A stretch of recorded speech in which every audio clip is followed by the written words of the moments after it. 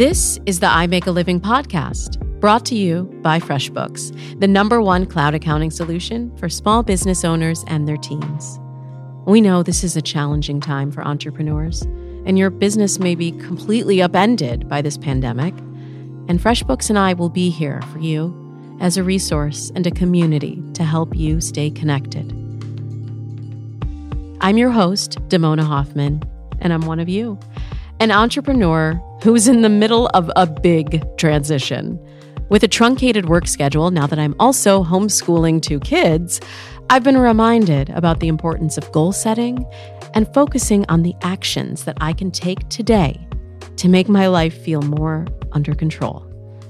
A lot of us are going to have to build back up after this pandemic, and I want to be as prepared as possible for the next chapter of my business, whatever that may be. Our guest for today, Michael Cass, is the founder of Story and Spirit. He's passionate about helping people reconnect with themselves, each other, and the wider world so that they can participate in their lives and communities with greater clarity and purpose. He offers coaching and storytelling workshops to help businesses and individuals transform. What does that mean? Here's Michael describing his business and how he himself transformed his life after escaping a deep depression. So I'll start broadly with what I do, which is I work with individuals and organizations to help them reconnect and harness the power of story to create change. And by change, usually what I mean is a more just, equitable, and viable world for all beings, not just humans. So that's like a really big idea. And where it started was I was about 8 years old, and I only remembered this a couple of years ago, but I was reading a book of fairy tales, and this question popped into my head, which was all these fairy tales had to do with kings and like really, really special people. And I just remember thinking, well, what about the normal people? What about people like me? Where are our stories? Why are all of these stories about the most remarkable people in the most remarkable places where the great majority of us are not necessarily that? We're just people going about our lives. And I went up and I remember going to my parents and saying like, hey, where are the stories about like the peasants? I was 8. I don't know why I knew the word peasants, but I fact checked this with my parents. And they said, what do you mean? And I sort of went into everything I just told you, and they smiled and nodded. And then they like sent me to science camp for the next 3 summers. And I forgot all about that deep curiosity about the stories of just regular everyday people going about their lives. And over the next 30 years, this tension developed in my life between a very, very pronounced creative side, and then the other side was the side that believed that I could never make any kind of living from any kind of creativity. And eventually the tension between those two sides, the creative side and the skeptical side and the fearful side, became really, really uncomfortable when I hit about 35, to the point that it kind of brought me to my knees. And I couldn't function. It got to the point where I was on the couch and friends had to come over and cook for me and clean for me because I couldn't quite manage. So in that state, one day I remember walking from my office. I was a financial management consultant at the time for nonprofits, and it was raining, and I had an umbrella, but I wasn't using it because I was like, I don't even deserve an umbrella. It's too much energy to put this umbrella up. And I heard this voice as I was walking through downtown from behind me go, hey man, what did you accomplish today? And normally voices on the street, you ignore them, right? But this one is an actual voice. This is an actual voice. It's not in my head. It's a person. And I would normally ignore it, but that question was so perfect. For that moment, it just cut through all of my self-loathing and like all of the depression and everywhere I was. And I turned to face him and I just looked at him, and I didn't have any energy to be anything but completely honest. And I went, absolutely nothing, man. And he lit up and he went, yeah, I could tell. And we proceeded to have one of the deepest conversations I'd had in years. Standing there in the rain. And he looked rough, like he'd been living on the streets, and he told me, about his story. He hadn't always lived on the streets, and he'd battled with addiction, and he could get a job, but did he really want one? And I told him about my story, which was like, I'm just sad right now. I don't know what to do. And that story that he told me made me realize, like in that moment, despite the fact that he was living on the streets and I had an apartment and a job, like he had hope in that moment. And I didn't. Like I was tapped out. And that was the moment that really kind of set me off on this different trajectory. And so within the next 2 months, I pulled the plug essentially on my career, my life, my whatever, and went down to South America and worked with healers down there and went on kind of a journey of spiritual realignment because the story I'd been living out in the world did not fit at all the story that I felt inside, the story that wanted to emerge. I'm sure a lot of people listening to this right now are saying, that resonates for me. My story internally is not what I'm doing right now. Or I have this dream of starting a business or growing my business, but the story that I see in the real world every day doesn't match up. Yep. When you're facilitating workshops, when you're coaching people, what do you say to people about the first step to start to rewrite that story for themselves? Totally. It depends on the person. So some people, for me, I was in such a state that the only way I could start that process was to go extreme. That's why I had to pull the plug on everything and essentially dump my life out and start over. If you catch it earlier before you get to crisis, it can be as simple as really sitting with yourself and asking, what is the story that wants to live through me? It can be as simple as taking 3 deep breaths and saying, when do I feel most aligned? Because we tend to attune to the places where we feel most out of alignment, right? Oh, I'm miserable here. This isn't working. That isn't working. I don't know what to do here. And so the question I ask a lot of people I work with is, what if you attune to the places where you do feel aligned, even if it's just small?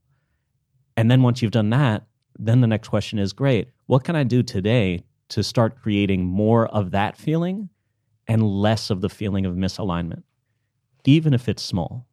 Do you believe that everyone can have a job that is in alignment with their passion or should? 2 different questions. Yeah. I believe they can. I don't believe they need to. So, for example, I was working with a guy recently who came to me and he was saying, I don't feel like my job is aligned with my purpose. I need to get a better job. My career needs to shift. I'm like, okay. And we did some work and really going deep and uncovering what that deeper purpose was. And it ended up that it was all around his family and all around raising kids. And what came out of that was, oh, you know what? As long as my job, what I do for money, supports that purpose, then it's aligned, right? I don't need to go out there and save the world. I don't need to feel like every moment at my job is profoundly moving. As long as it's fine and I'm not hurting anyone and it allows me the time, space, and means to support my family, I'm good. So for him, having essentially a support job is great because it gives him the space to raise his family. I think that's hard for a lot of people, though, because when you've been living a particular story, you've been living your life in a certain way. I know when I left my corporate media job, I had been doing that my entire life. And I just didn't even know a different way to exist for a long time. It took me a really long time after I started my dating coaching business to really accept that I had made this career shift. What would you say to me, 9 years ago, as I'm in that transition, and how do you work through the sticky parts of that dissonance between what I thought I was going to be and do with my life and now this new venture that is calling me? So it's an even bigger question than that, because if you think about the magnitude of what you actually did when you made that shift, it wasn't just, this story that you'd been living. It's everything you'd been taught through your entire life. Because if you are living in our culture and you've gone through the education system and through college, you've been sold a certain myth and story about what your life wants to look like, right? You excel, you get good grades, you get a good job, you buy your house, you do the thing, and then you'll be fulfilled because you're, whatever. You are that image of success. So it's not just that you're rewriting your own story. It's actually a profoundly revolutionary act to do that, because you're saying to all of that structure and all of that inertia that led you to that point where you were 9 years ago, you're saying, I don't buy it, even in a small way. Like, that may be the story you told me, but there's a different story that I need to tell. And so what I would tell 9 years ago you is like, you're doing it. You're doing so great, and also be so gentle with yourself, because what you're doing is so hard.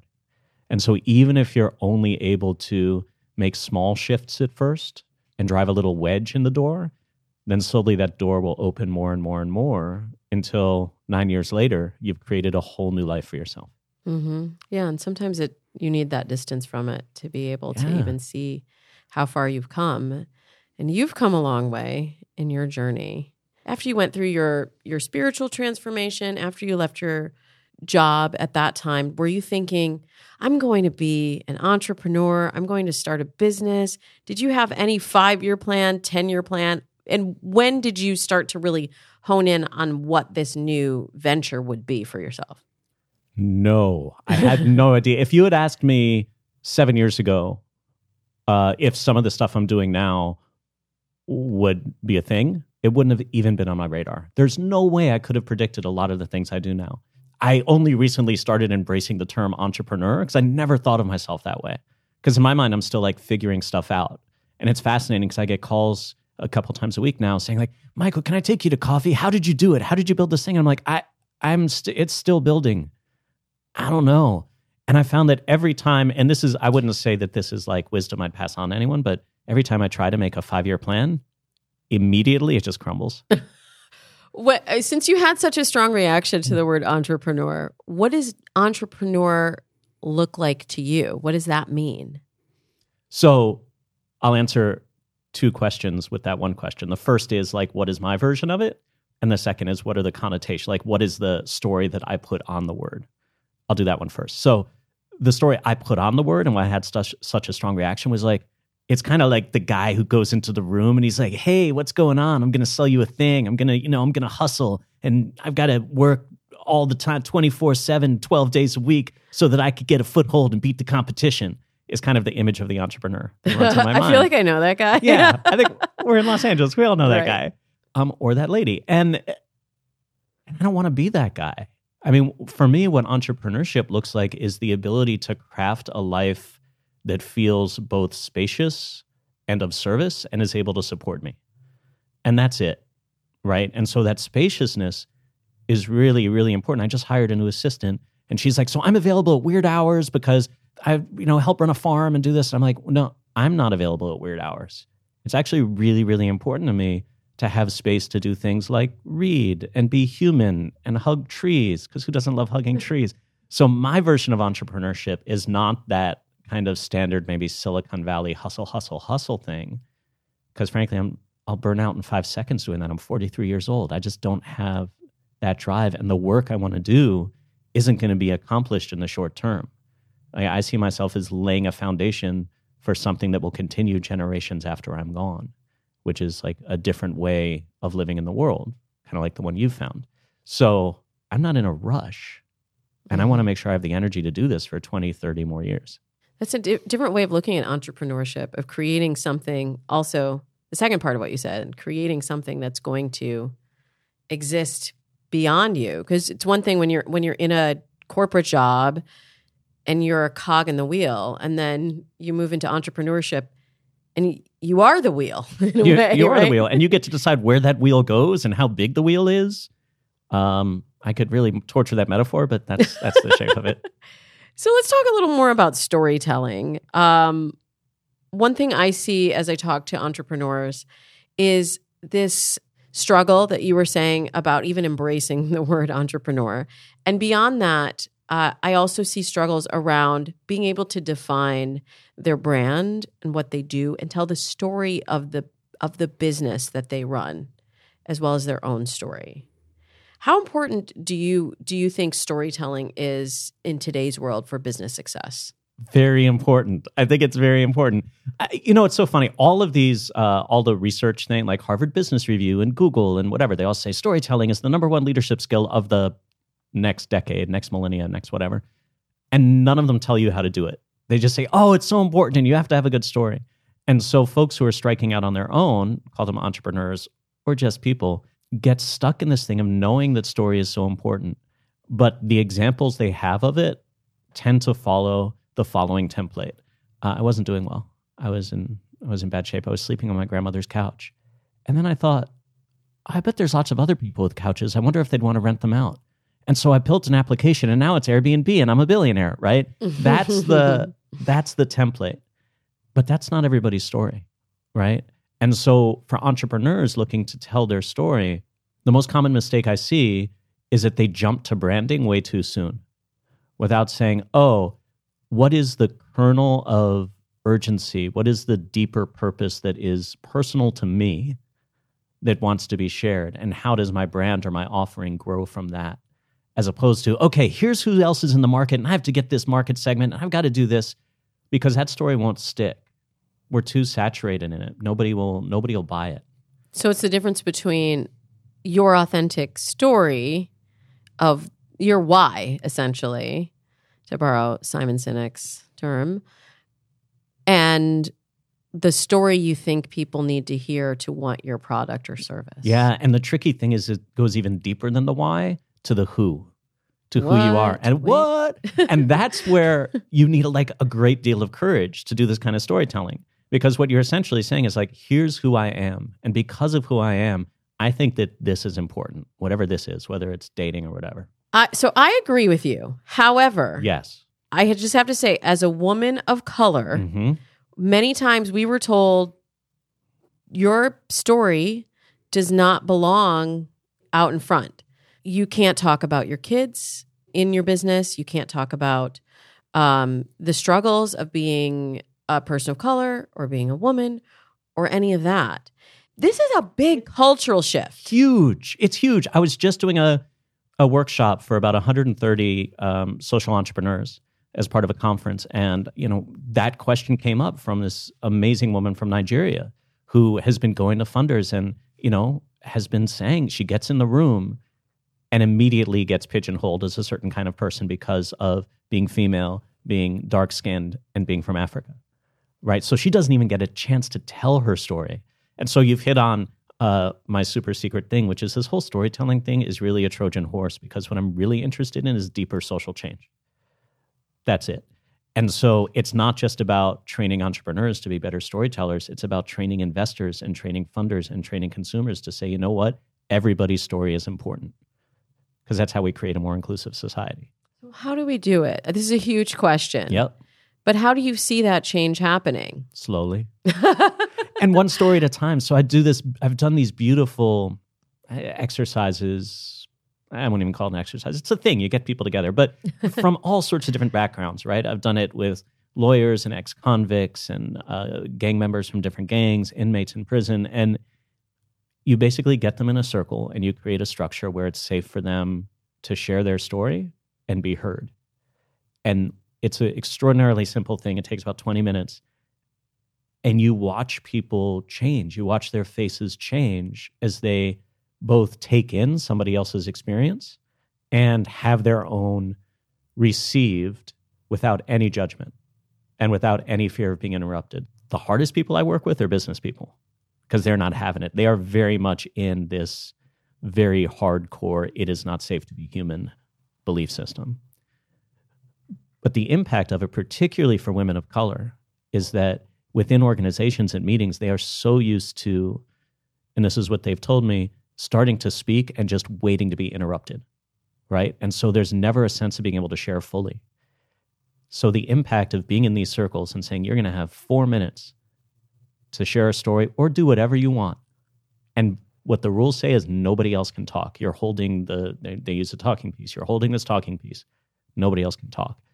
It's insane how powerful that can be for people. Michael is not the only person who realizes how powerful storytelling is. UPenn recently conducted a study where people of marginalized groups and non-marginalized Americans were asked to tell their personal stories. In this study, they were actually forced to sit and listen, then summarize to each other what they heard.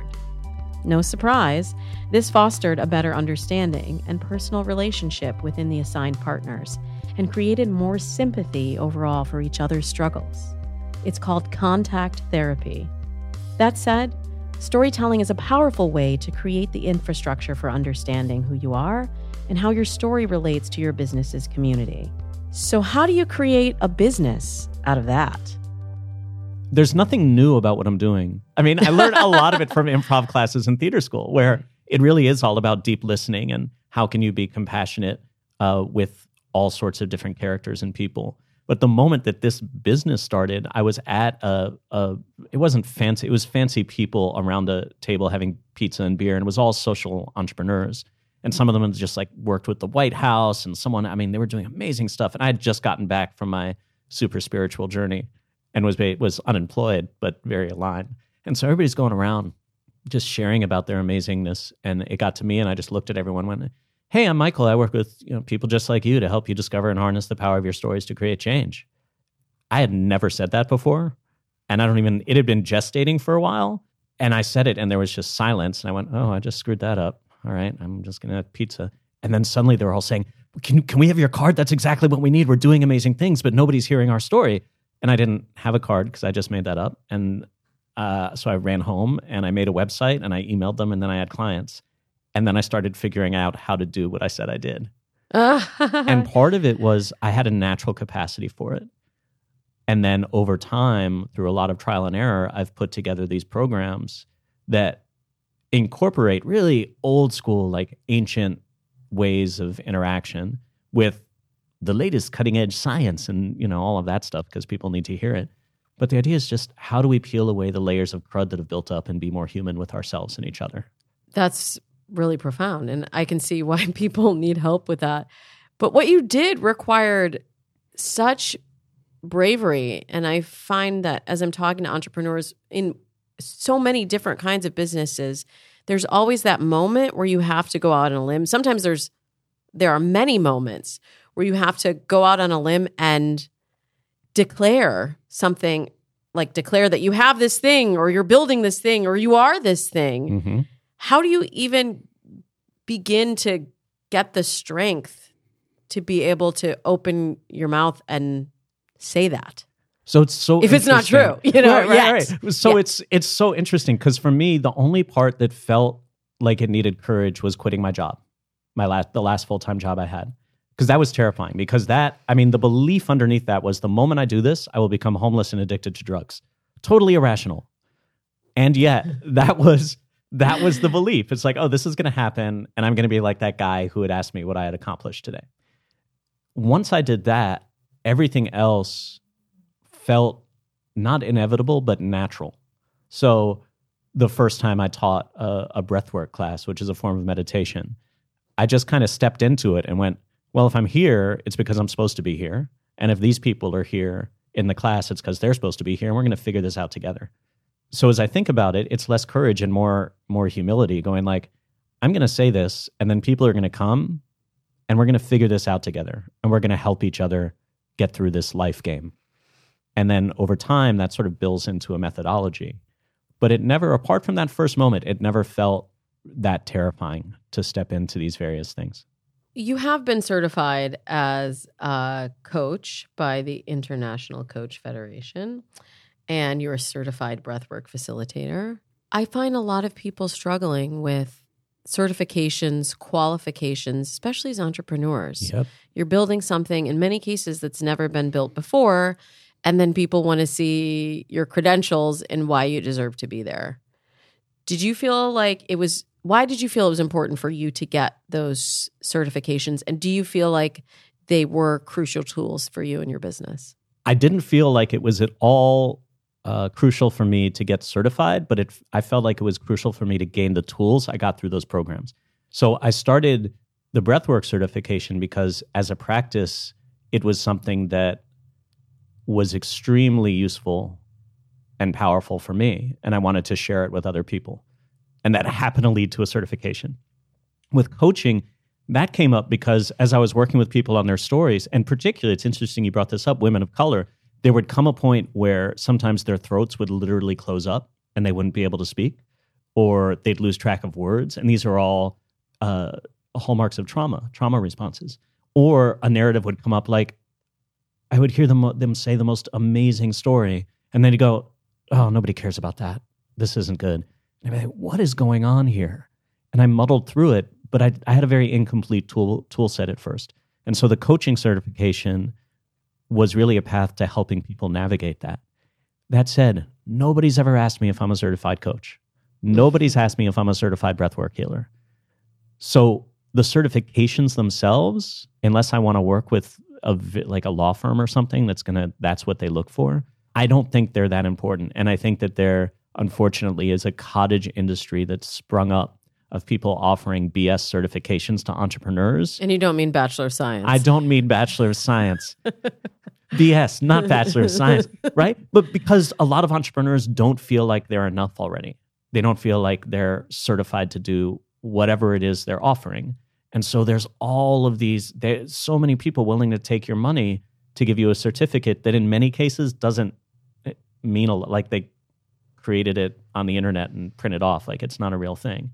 It's more about like, what is the experience you're offering people? What is the transformation you can offer than it is about a piece of paper?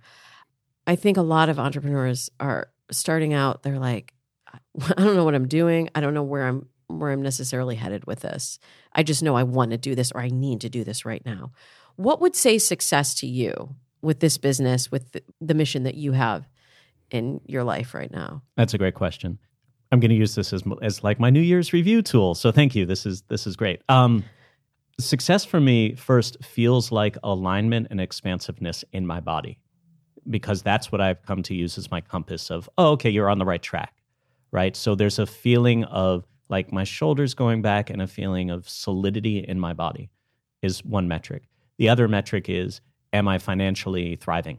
So not just paying my rent, not just, making all my payments, but am I doing well enough that I can put savings away and I can have my retirement account because nobody can do all of those things. And I have specific numbers for that.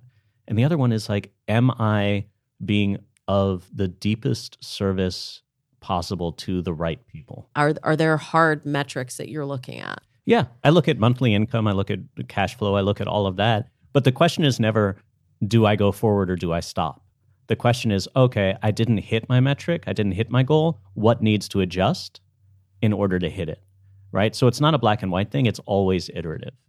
Mm-hmm. And then once I feel aligned, I go like, okay, great. What is the next metric of success, right? Whether that's financial or, okay, I've worked with this kind of person. What happens if I expand out and work with different teams? What happens if I stretch outside of this geographical area? So what's next for you? Such a good question. So I'm pivoting pretty hard in the work right now, although externally it will look the same. The internal pivot is towards really throwing most of my energy around working with teams and organizations, because when I was doing my year-end review, I looked at the amount of time and energy I've been spending on sort of smaller workshops and getting one-on-one coaching clients and healing work. And that's been 80% of my energy. And it's been accounting for approximately 20% of my income. And the organizational stuff has just been coming to me kind of organically through word of mouth, and that's accounted for 80% of my income. And so I had this brilliant idea. What if I swapped that? What if I put energy and attention on the organizational stuff and allowed the healing work to just organically happen? So I'm not giving up anything, but I am shifting pretty profoundly where I'm placing my energy. Quite literally, the 80-20 rule. Yeah. I was like, oh, that's why it's called the 80-20 rule. I mean, that's just about how the math worked out. If you're struggling with deciding where to allocate your resources, consider the 80-20 rule as a guide. This principle states that 20% of your efforts account for 80% of your results. Michael uses a 4-quadrant matrix to help him figure out the areas that require less effort but yield bigger results for him. A matrix that I use to make sure that my work is aligned, and it basically has 4 quadrants. One is high mission, high money. So those are the things I do that are very aligned and pay me a lot. The other one is high mission, low money, things that are very aligned and I don't make so much money. And then there's low mission, high money, which would be some of those corporate gigs where I'm like, I don't like these people. I don't like what they're hiring me to do. But I do like this check. And then there's the low mission, low money, which are things that we do usually because we're scared not to. Like stuff that we've been doing for a long time and just feel like we need to keep doing it. And when I put all the stuff that I'm doing in those quadrants, the challenge is, okay, I don't want to judge any of it because it's all stuff I'm doing, but it helps me see where the imbalances are. That's the exercise I use to say, oh, I need to pivot where my energy is going right now. I find that, especially for people who are doing more than one thing, to be so, so valuable. So is it just you in the business, or do you have other facilitators? Right now, it's just me, and I have associates who I work with on larger projects and a lot of partnerships. Because a lot of what I do fairly intuitively. Like there's a structure to it, and then when it's time to throw the structure away, I just throw it away and feel into what the group needs. So what would it look like to create a methodology and bring other people into it is something that's really interesting to me. And I think that's probably 2 to 3 years out. That's a hard thing to do when you've designed your business around you and what you offer. And like you said, you have the structure, but then you get there and it changes. It's the same thing in my business. Yeah.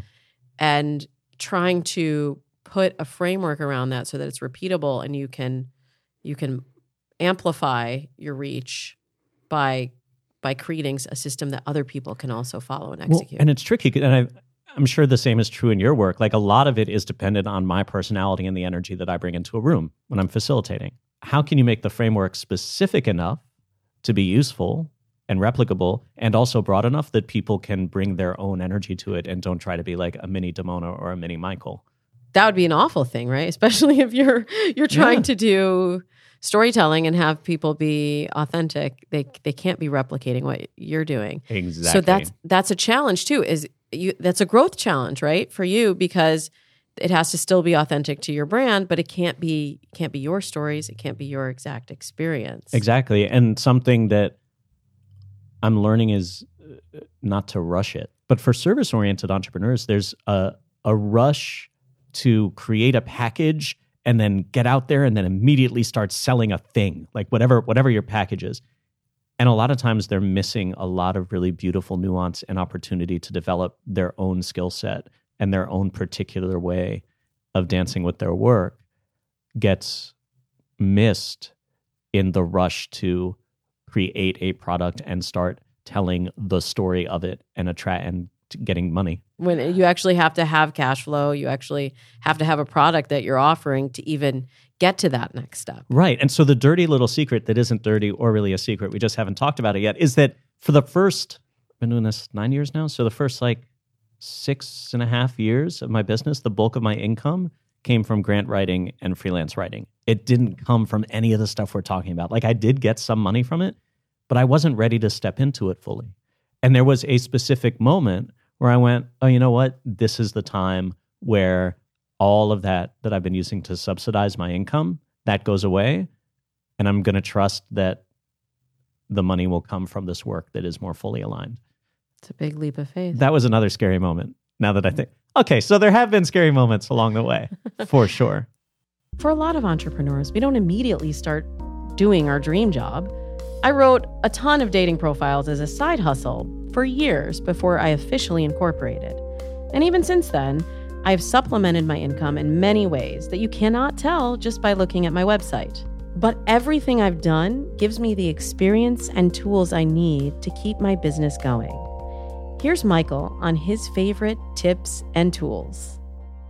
One is Insight Timer, which is a free meditation app that I love so much. There's guided meditations. I just use it as a timer.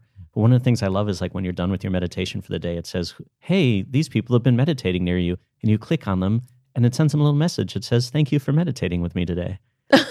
And it's so lovely. Like when I come out of my meditation, I open up, there's like 10 messages for me from random people from all over the world. And it seems so cheesy, but it's so heartwarming. And it makes me realize, oh, there's people, this practice is supported all over the world. And it's so cool. Mm-hmm. So that's one. Michael's second tool is at-home breath work. I actually got to experience how powerful it is in studio. Want to give it a try? So simple that the power of it takes people by surprise. So what's happening is you're fully relaxing your body, you're filling it with oxygen. And as that relaxation happens, all of the places in our body where we may be holding pent-up emotion or pent-up energy start to release, because we develop dysfunctional breathing patterns to not breathe into those areas, right? And so if I'm breathing into my belly and my chest, I'm taking breath into my entire torso, and it's getting into those places where the emotions are, and those emotions can release. So it can be a very physically gentle and emotionally intense experience for folks. For beginners, what are some exercises that they can do to either use breath work or even just some exercises to shift the mental state that they may be in that's keeping them blocked in their business? 2 super easy ones. The first is just sitting, putting your feet flat on the ground. And let's actually do this one. We'll do it together, and you tell me how it feels, all right? Am I going to start crying, Michael? I don't know. If you are, I'm here for you. You're all good. I've got you. So we're just going to inhale for a count of 6, and we're going to exhale for a count of 6. Okay. And I'll count, and listeners can do it with us. Here we go. So ready? And inhale. 2, 3, 4, 5, 6. Exhale. 1, 2, 3, 4, 5, 6. We're going to do it again. Inhale. 2, 3, 4, 5, 6. And exhale. 1, 2, 3, 4, 5, and 6. How you doing? I almost lost it on that second one. Yeah. So that is the ideal pace of breathing. 6 in, 6 out, right? And most of us never breathe that deliberately and consciously. So what that's signaling the brain is that the body is safe and your body can relax. And when your body relaxes, if you've been stressed and holding on to stuff, it can come out. So for entrepreneurs who get to that place of spinning and panic and, oh my gosh, where's the rent going to come from? If you just take 2 minutes or a minute and a half or whatever, and you do that, inhale for 6, exhale for 6, 3 or 4 times, then it will help you come back to a centered place, which is always a better place to make decisions from. Here's your first homework. Breathe. I'm not just saying this because I live in LA and I'm into some kind of unorthodox hippie practices. I mean, I am, but that's besides the point. Meditation and breath work really make a difference for your body. It's science. Don't forget to implement Michael's other great takeaways from today's episode. Remember the 80-20 rule and put your efforts where you're getting the most results. Storytelling isn't just for kids. Get out there and make yourself heard. It's good for your mental health and for your business. There's no shame in supplementing your income in different ways. If you're making a living, you're doing it right. And I've said it a few times, but I'll say it again. Remember to breathe. Check out Michael's book, Story Maps, Wayfinding Tools for the Modern Seeker. You can find all of his resources and many of his online courses and coaching opportunities at storyandspirit.com. This podcast was brought to you by FreshBooks, the #1 cloud accounting solution for small business owners and their teams. Want to know more about how you can save hours on accounting paperwork and focus more on your business? Head over to freshbooks.com/IMAL to receive an exclusive offer. That's freshbooks.com/IMAL, short for I Make a Living. Our audio engineer and composer is James Morris. Producing and direction comes from Paco Arizmendi. And I'm your host and producer, Damona Hoffman. I would love to connect with you. I am at Damona Hoffman on all of the socials or at damonahoffman.com. And if you're looking for a connection right now with others in a similar circumstance, please join our Facebook community page at facebook.com/IMakeALiving. And you can share your experience there. To kick things off, we've brought together business leaders and customers to share what they're going through during this time. And don't forget to breathe through the stress because it's your business. See you next week.